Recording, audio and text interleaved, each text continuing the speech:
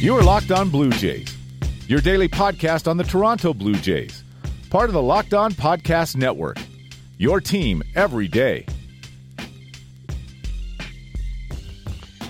Hello, Blue Jays fans, and welcome to Locked On Blue Jays, your daily dose of Toronto Blue Jays talk directly into your brains, part of the Locked On Podcast Network, your team every day. And welcome to a kind of subdued Blue Jays Fan Friday today. I am your host, Ryan Andrews of jaysfromthecouch.com. My throat's a little mucked up. I'm thankful it's Friday so I can rest it over the weekend, hopefully. And then, it's a bit of a shorter Fan Friday this week. We're going to save everything for the second half. Couple of discussions that I want to talk about that came up. One because of something I put out there. The other that kind of came up organically. And I do want to touch on that. But we'll talk about the play on the field first. And I don't really want to talk about the play on the field, but we kind of have to because it was bad again. And it was the Bats again. Blue Jays lost 4-2 to Chicago. Mustered 2 hits in the entire game. Somehow managed to score 2 runs. White Sox helped with an error. But it was just extremely disappointing to watch them go out there, face a pitcher who we literally just saw last week get knocked around by this team and just get absolutely put to sleep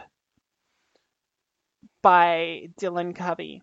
Like, it wasn't even like the usual problem of they're just whiffing at everything and just racking up the strikeouts. They only struck out 3 times in that game, but just everything was finding a glove that they hit. Everything was just not falling fast enough or was not hit fast enough, or when it was hit fast enough, right at someone. Just it was like an exercise in futility trying to watch that. And I'm surprised Marcus Stroman did not, have more things to say, because Marcus Stroman turned in another really good performance. And like he's been working on retooling his arsenal. He tweeted out earlier today that he's been working on adding a changeup to his arsenal, which if you're just giving Marcus Stroman more tools to work with to try and disrupt timing on the mound and disrupt a hitter's rhythm, that's key to his success. So if he has that club in his bag, that's only a benefit for the Blue Jays. So it was a great start from him. The main takeaway I saw from a lot of Blue Jays fans last night was the choice of using Derek Law in the 8th inning. And I've raised a couple issues with some of Charlie Montoyo's choices that he's made so far this season. But I can actually see the logic behind sending in Derek Law in the 8th. And the main reason is just the position in the lineup. The leadoff batter in the 8th was the 6th hitter, Nicky Delmonico. So you figure if a guy like Law can get through 6, 7, 8, 9, then that sets you up better to use one of your better pitchers to go against the supposed strength of the White Sox lineup. And another reason that Law was chosen is because some of the Blue Jays guys needed a rest. And this is a very long stretch of games for the Blue Jays.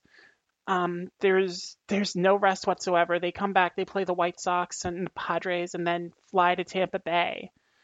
So that's a run of 14 games in a row for the Blue Jays. Actually, is it 15?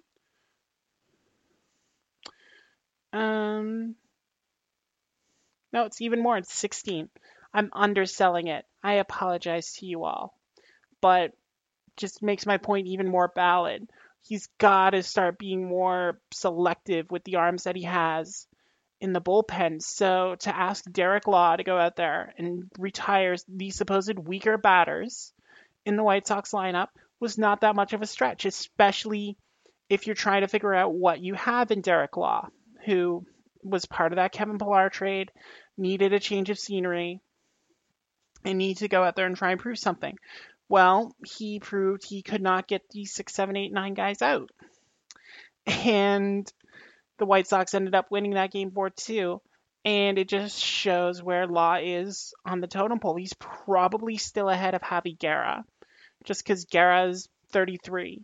He's got less time in the majors. But just when you watch Derek Law pitch, he didn't have anything that really fooled any of those White Sox batters.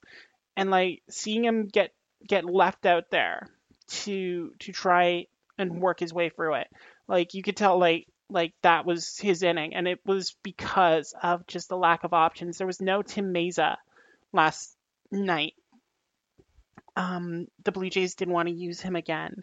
He has been used a lot already this season, so you don't want to burn him out. You need your only left-hander.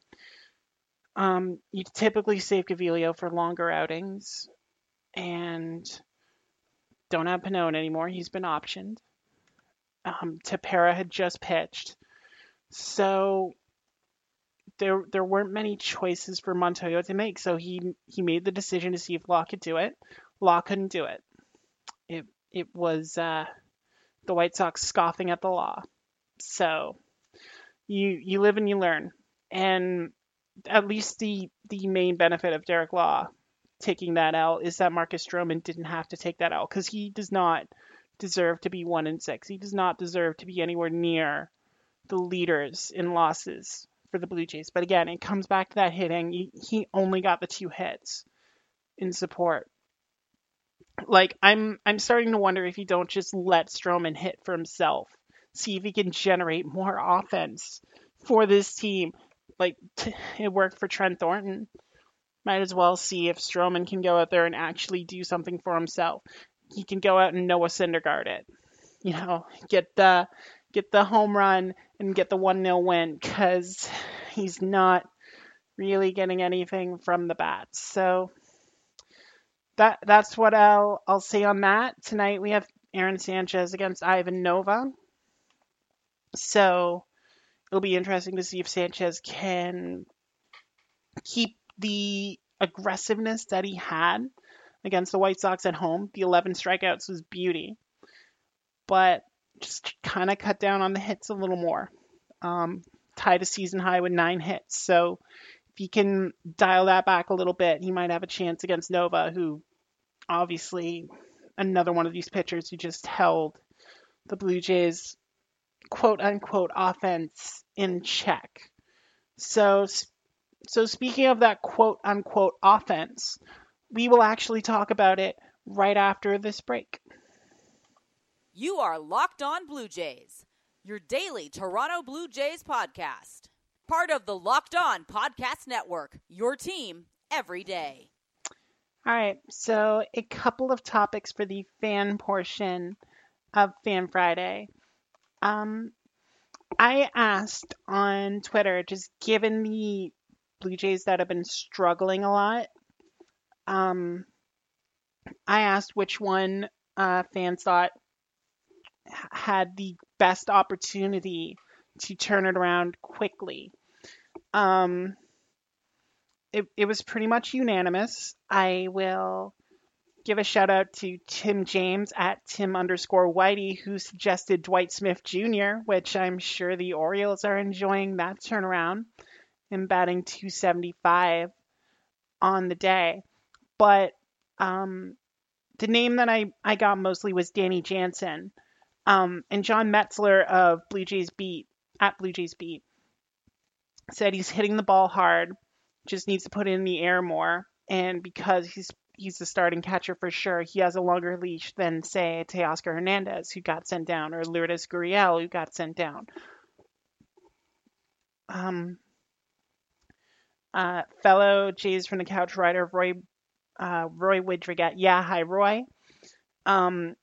Said Danny's in a rough stretch of hitting laser beams right at fielders. So he agrees with John. Jansen's not looking overmatched, and his position will keep him around. No one to force him off. Mealy has been awful at the plate, so awful that he actually got scratched after being named in the starting lineup today. Jansen's back in, so he will continue to get his shots. But then Jason Lee of @Jason's_Jays Hub came in and suggested that Jansen's numbers were still very poor, that he's not hitting the ball really hard. And the underlying numbers only suggest like a minor improvement. It's not really conductive to what they want to see out of him, which I think that could be true for a lot of the Blue Jays right now that are struggling. You're not seeing solid contact out of them. Like again, they just seem overmatched by a lot of the MLB pitching, and Jansen doesn't really have the opportunity to go down and work on his craft, so he is going to have to do it at the major league level. And I do agree with John and Roy that he does have the best chance to turn it around just because he does have the opportunities. And you kind of exclude guys like Brandon Drury and Billy McKinney from this conversation because it's like, how long do they get to stay with the Blue Jays? They've proven themselves better than Teoscar, but it's just a matter of what will they contribute in the future to this team, and that's what they have to go out there and prove in the time that they do have with this club. And then the other conversation that I wanted to talk about concerns an increasingly frequent contributor to the show. That would be Chris at CallMeChris316. He agreed with the previous contributors that Jansen was the option. He had a longer leash than McGuire and is clearly better than Mealy, so he's going to continue to be out there. But he got into a conversation with Alex at Alex Hogler because Alex expressed discontent with the front office, saying that Mark Shapiro and Ross Atkins had essentially ruined the team. And Alex's main argument was that Cleveland didn't start winning until they left, which, okay, they've been pretty successful during that time. They had the benefit of a weak division, but they still won it.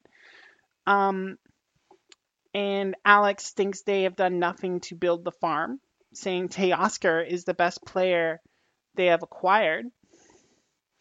I do not agree with that at all. The choices that they've made since 2015 have done pretty good to build the farm, as Chris pointed out. I mean, guys like Nate Pearson, Bo Bichette, Kevin Biggio, Adam Kloffenstein, Jordan Groshans, a lot of guys that are starting to come up and actually, build the Blue Jays system, which is nice. Just the job they did rebuilding it after Alex Anthopoulos traded a lot of the pitching prospects for that playoff run is a victory in itself. But Chris did a good job summarizing essentially what they did, which, making mistakes like every front office does, but then getting a Trent Thornton for an Aledmys Diaz and freeing up the space to sign a Freddie Galvis, making the best out of a terrible situation and getting rid of garbage person Roberto Osuna and bringing back a Ken Giles who has been just as effective.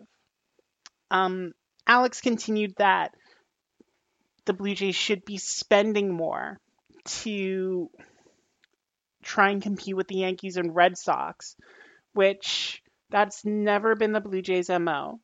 They did spend about $150 million the past couple seasons, and that got them broken Josh Donaldson and broken Troy Tulowitzki and super utility player Russell Martin. But what they're doing now, at least from a payroll standpoint, is getting to the point where they have that larger window open. And once they get to that window, they're going to need the money to spend on Marcus Stroman, hopefully, or give the extensions that Vlad Guerrero Jr. is going to command, and hopefully some of these other younger players once they get up there, and to be able to sign free agents to complement these players. And for the most part, it's going to be pitchers, because that seems to be the way that Mark Shapiro operates. He can find pitchers in other organizations and pull them in. He pulled in Corey Kluber. He pulled in Carlos Carrasco. He pulled in Mike Clevenger. He's able to identify those starters and just build them up. So, yeah, Chris did a very good job at basically trying to explain that. Alex wasn't having it, and that's fine. You can have your own opinions on it, and I'm sure Alex will love what happens to the Braves at the trade deadline when they send like 3 prospects over for Ken Giles. I look forward to having Luis Gohara here, as I've said multiple times on this podcast. We also got a late entry from at Miles Higgins, who says Lourdes Gurriel is likely to make that comeback. I think his time is coming very soon. I think they want to give him more run in the outfield in Buffalo, which I don't know how they're going to do that with like 6 outfielders in Buffalo. But if they want to give him more time there, I am all for that. I think he will eventually be that kind of utility guy, the kind of role that Brandon Drury's playing right now. I think that's what Gurriel is built for. And if that's an easier way to get his bat in the lineup without having him have these Knoblockian throws from second base, I'm all for it. So continue converting Gurriel, and hopefully we see him up with the Blue Jays again soon. So before my throat just completely explodes, I'm going to bring this episode to a close and this week to a close. So thank you to Miles and Chris and Alex and John and Jason and Roy for your contributions to today's episode. A reminder, if you want to get in on it, you can follow me on Twitter at NeoAC18. That's NeoAC18. To send your thoughts, and you can get a shout out just like all those other people did. And you can follow the podcast on Twitter, Instagram, and Facebook at Locked On Jays. Reminder, if you're not subscribed, do so on Himalaya, on Spotify, on Stitcher, on Google Podcasts, Apple Podcasts, wherever you get podcasts, you can find Locked On Jays, and you can be subscribed, and everyone will be happy, I hope. And then, next week I'll probably discuss more on what we're doing to celebrate 200. Essentially, it's going to be a little early, and it's going to be because I'm going to be away on the road and not have any of my equipment to record. So, actually, it's going to be a series of interviews that I'm doing with people around the league that are covering various facets. Most of it's going to be Blue Jays related. Going to be doing the first one tomorrow, I hope. So I'll be able to confirm at least one big name in the world of Blue Jays coverage that will be gracing this podcast. So subscribe and make sure you don't miss it. And I will have more info on that next week once I know for sure I have it recorded, because that has happened in the past. So for everyone here at the Locked On Podcast Network and everyone at jaysfromthecouch.com, I'm still Ryan Andrews. Thank you all so much for listening to today's episode, and y'all take care.